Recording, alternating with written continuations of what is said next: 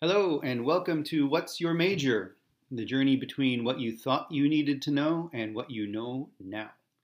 My name is Robert Joel, and I'm having conversations with folks about what they studied or concentrated on while in school or college or technical training and through other pursuits. And then we talk about whether what they learned in school led them along their intended path and what their impacted field of study had on getting them to where they are now.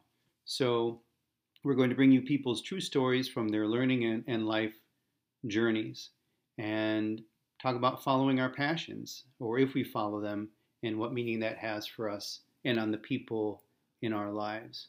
So was our educational experience worth it or wasted? So thank you for joining us for What's Your Major? The journey between what you thought you needed to know and what you know now. Brought to you by Culture Change Coaching for individual, groups, and organizations. So lots of people say lots of times we have a very special guest this time, but we do in fact have a very special guest this time, because as I was thinking about the types of folks that would be really good, thought-provoking guests, really meaningful guests on this program, I definitely thought of this person. But I also know this person to be both shy and introverted, and those are two different things. Look it up, as I learned from knowing this person. And I thought this person would never be comfortable doing this.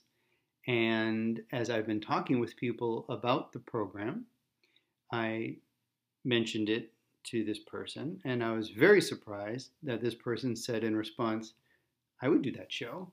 And I was like, "You would?" So I'm very happy to introduce this person, not only because there's a great story behind the major, but because this is my wife, Sharon Wilkie Otrembiak. Welcome to What's Your Major? Hi. Hi. Thank you for being here. I know this is outside of your comfort zone, but I really appreciate you trusting me and also having faith in yourself and in your story to be here and share a little bit with people. So definitely welcome. Thank you. All right. So this episode on What's Your Major, we have a twofer. Well, we have at least a twofer because Sharon has many degrees. Now, you know, you're not allowed to have more than 5 degrees in this relationship. Do you know why? No, I don't know why. Because any more than that, we would have 6 degrees of separation, and neither one of us wants that. Exactly. Okay. So Sharon has 2 undergraduate degrees, one in primary education and one in counseling. Psychology. You have a major, master's in counseling. Yes, I do. Okay. So keeping that straight. So if you're out there and listening and thinking about perhaps going into education or going into mental health substance abuse services, Sharon has been there, and Sharon is going to share your stories, plural, today. So growing up in a small town, you kind of have a typical story of some folks that had strong teachers in your life, and you thought from an early age you'd like to be a teacher. Is that right? How did that all come about? Well, since I was in 5th grade, I thought teaching might be something I want to do as a profession because you can help people. And as I went through school, I noticed that teachers make an impact in my life, and they're important because sometimes people's lives at home are difficult, and the one safe place you have is school. And I wanted to be a safe place for kids. Also, I got bullied a lot in school, and so I wanted to be the person kids could go to say, this is happening to me, and I could say, I know how that feels, and I will be there to help you through this. So that's kind of how it went. So I thought about that off and on through school. So it was less about I have a real gift in a specific area of academics and more about I could help people um, by being a role model and a resource for them. That's correct. Yeah. Okay. Okay. So that was like in junior high, you mentioned you started to think maybe that would be something that you could do and that you would want to do. And so then, so now you're in, well, let's say you're in high school now, and people start talking about futures, careers, and those sorts of things. Was this something that was sort of like consistent through then? Through that point, you just sort of, it sort of solidified more. You're getting ready now to apply for colleges and stuff. And so, what's your thought process on teaching? What are you feeling about it, if you recall? Well, I still liked the idea of being a teacher. We had a club at school, Future Teachers, and I was part of that. But I also liked science, and I thought, well, maybe science, earth science, rocks and weather and stuff would be interesting for me. So I kind of had put them together and thought, well, maybe I could be a secondary education teacher and teach in a high school or a middle school or junior high. That's kind of where I was at when I was about a junior or senior in high school. Yeah. And so then you pursued a degree in, was it education or what was it? What was it specific? My my major when I graduated from high school going into college was earth science and secondary education. Okay. And so then what was your actual bachelor's in by the time you graduated college? Well, I found out in college that earth science was not really for me because there's a lot of math. Yeah. And it's a little much. So I switched my major from secondary education to elementary. Okay. And transferred from one university to another. Okay. So you get a bachelor's in elementary education, and you kind of, in some ways, went right into the job you had envisioned. Is that right? Yes. I got a job right out of college, teaching first and second grade in a Catholic school in a town close to where I grew up. Yeah. And you did that for over 2 decades. I did. You did. Yes. Yeah. You became a local celebrity. I'm exaggerating a little bit. Yeah, you are exaggerating a lot. But it was a small town, and those of us that didn't come from as small towns, we did notice that when we would be in town with you, people would say, Miss Wilkie this and Miss Wilkie that. You were known as Miss Wilkie. And at some point, you began to think about a different path. So you're teaching, you're doing it for a long time, and then something changed. Do you remember that process? Well, I've had difficulty with classroom management, which means, it was loud in my classroom.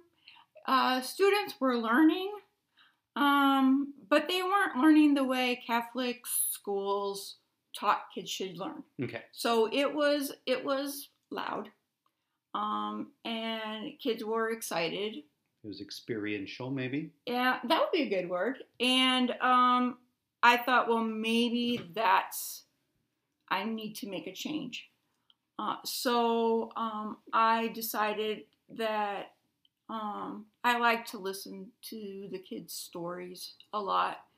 And that's another reason why I got a little loud, because I was listening to stories and kids were doing other things.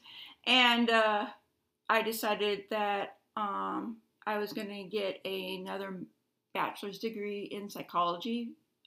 And so I did that as a stepping stone to getting my master's in counseling. Okay. So that's what I did. Okay. So that was after you'd been teaching for a good long time, like 22 years or something like that, as I recall, because I was in your life at that point. And I remember at some point during that process, you developed a goal of having a counseling practice of your own, and you have achieved that. Mm-hmm. And then that's wonderful because that doesn't happen for everybody. It didn't happen in the way you thought it would, but it happened, right? Yeah, it happened. But you had, well, not just you. That path is a challenging one because you have to go through other types of organizations to get your time in, right? Your credentialing in. Yes, in the state of Illinois, you have to take 2 exams after you graduate from university, and the first one is right out of college, out of school, and that's pretty easy to do. But the next one, you have to have 3,000 hours of clinical direct service.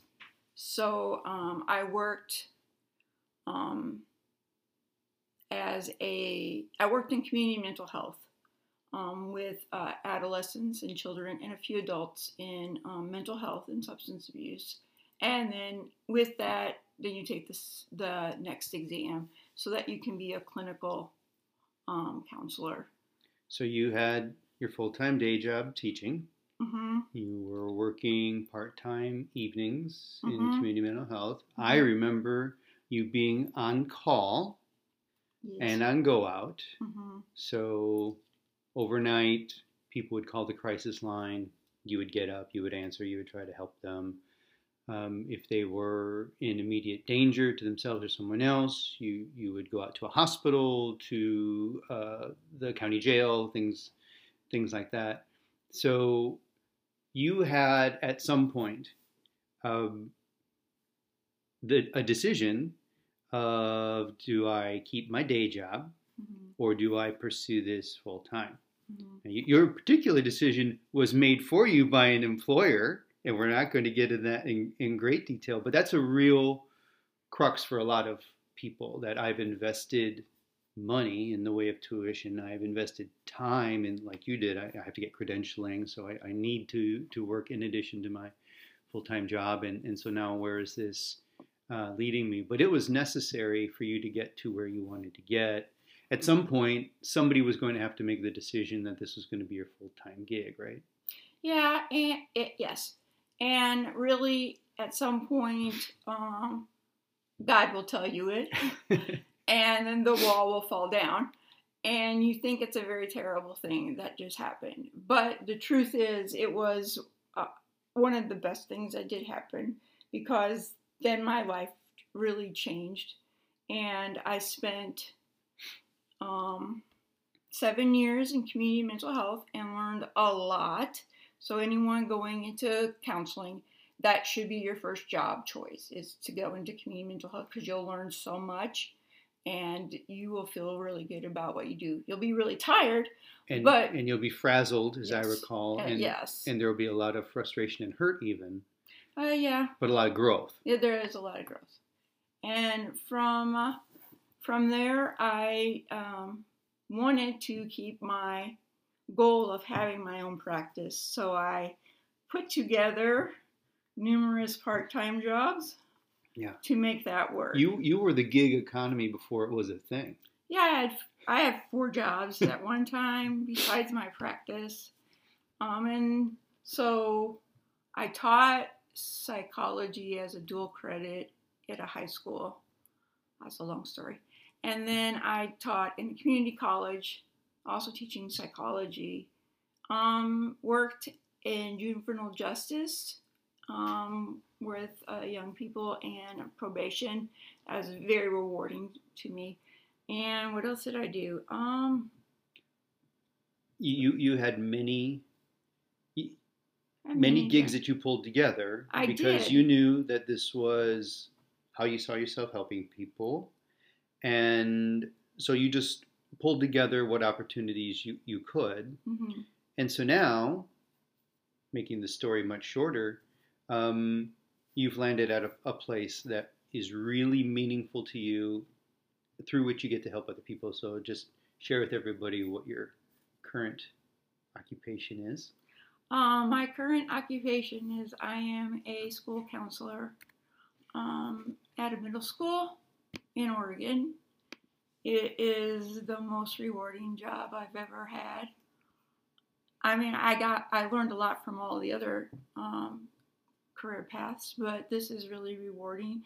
Um, the kids need the help, and they're willing to get it. I have a good support staff and a wonderful supervisor.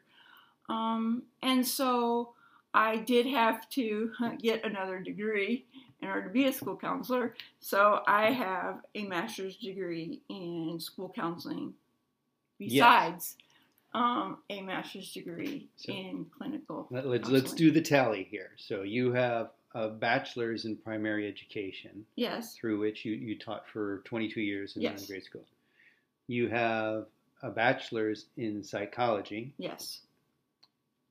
Which you immediately coupled with the master's in counseling, Yes. so that you could move into this field. Mm-hmm.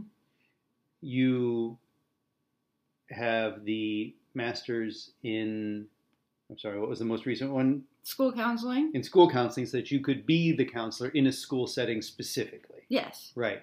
And so that's 4. Yeah. And in between, when you were pulling together this personal gig economy of yours, Mm-hmm. You pursued a master's in sociology, doing everything except the final thesis. So you have all of the classwork in for a master's in sociology and as well in food systems, correct? In food systems, Right. yes. So that's your 5. So that's where you need to stop now, because we don't want to get to the 6th degree, which would be separation. No, I'm done. Because I lived a lot of that life with you. Yes. And you take it. You take your education very seriously, which is why I knew you would be a good speaker to this, because you, by developing yourself, have put yourself in a position to help people in ways that are meaningful and also formative, because you're talking with children.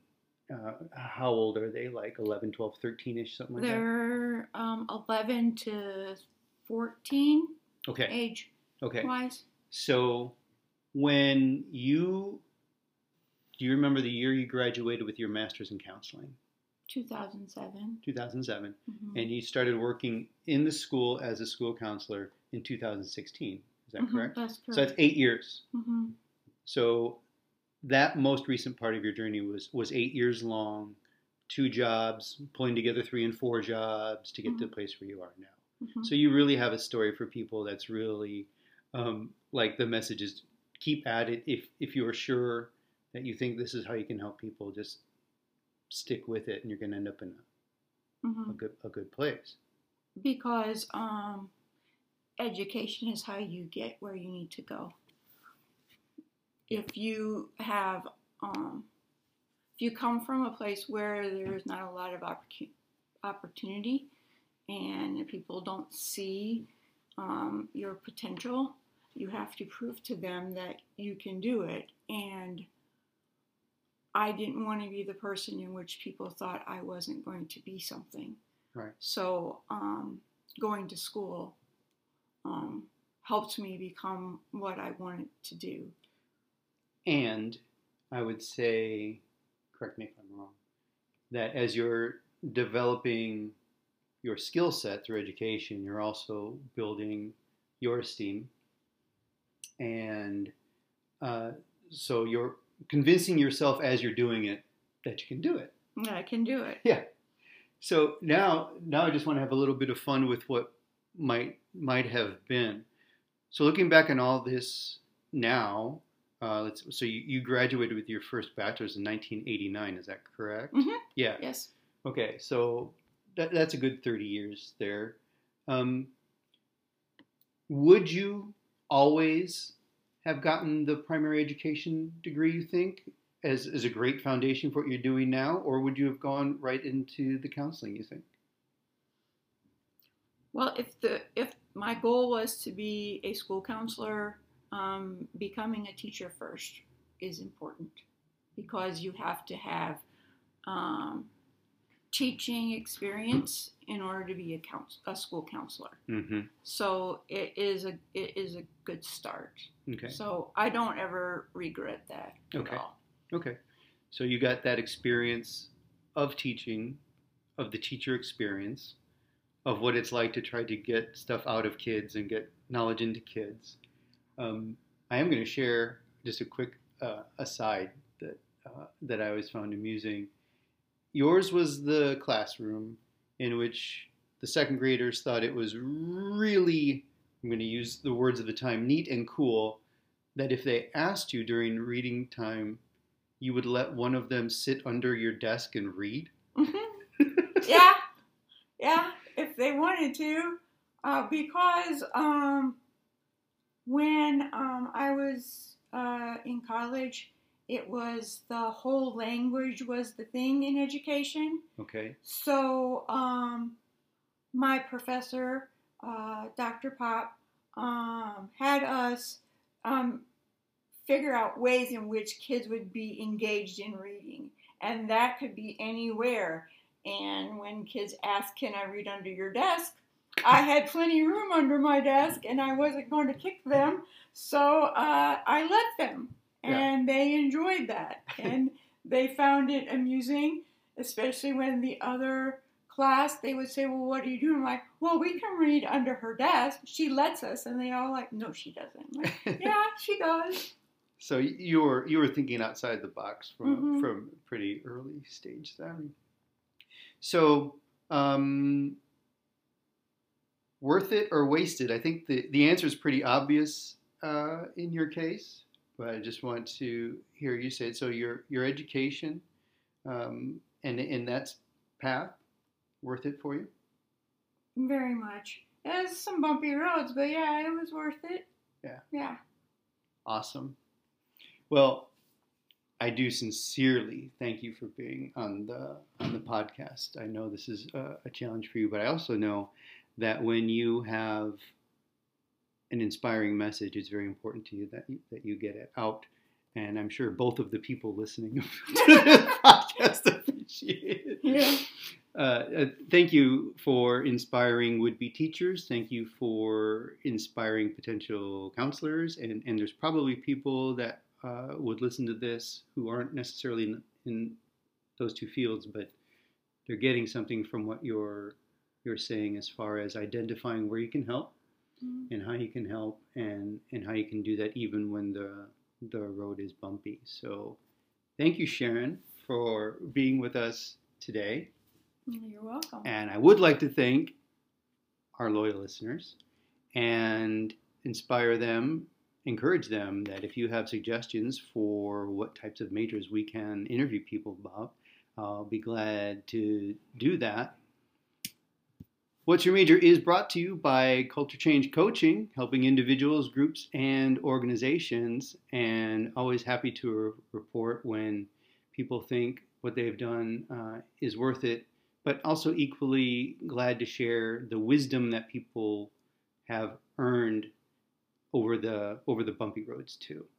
So thank you for being with us. We will be with you next time. Thanks for listening to What's Your Major?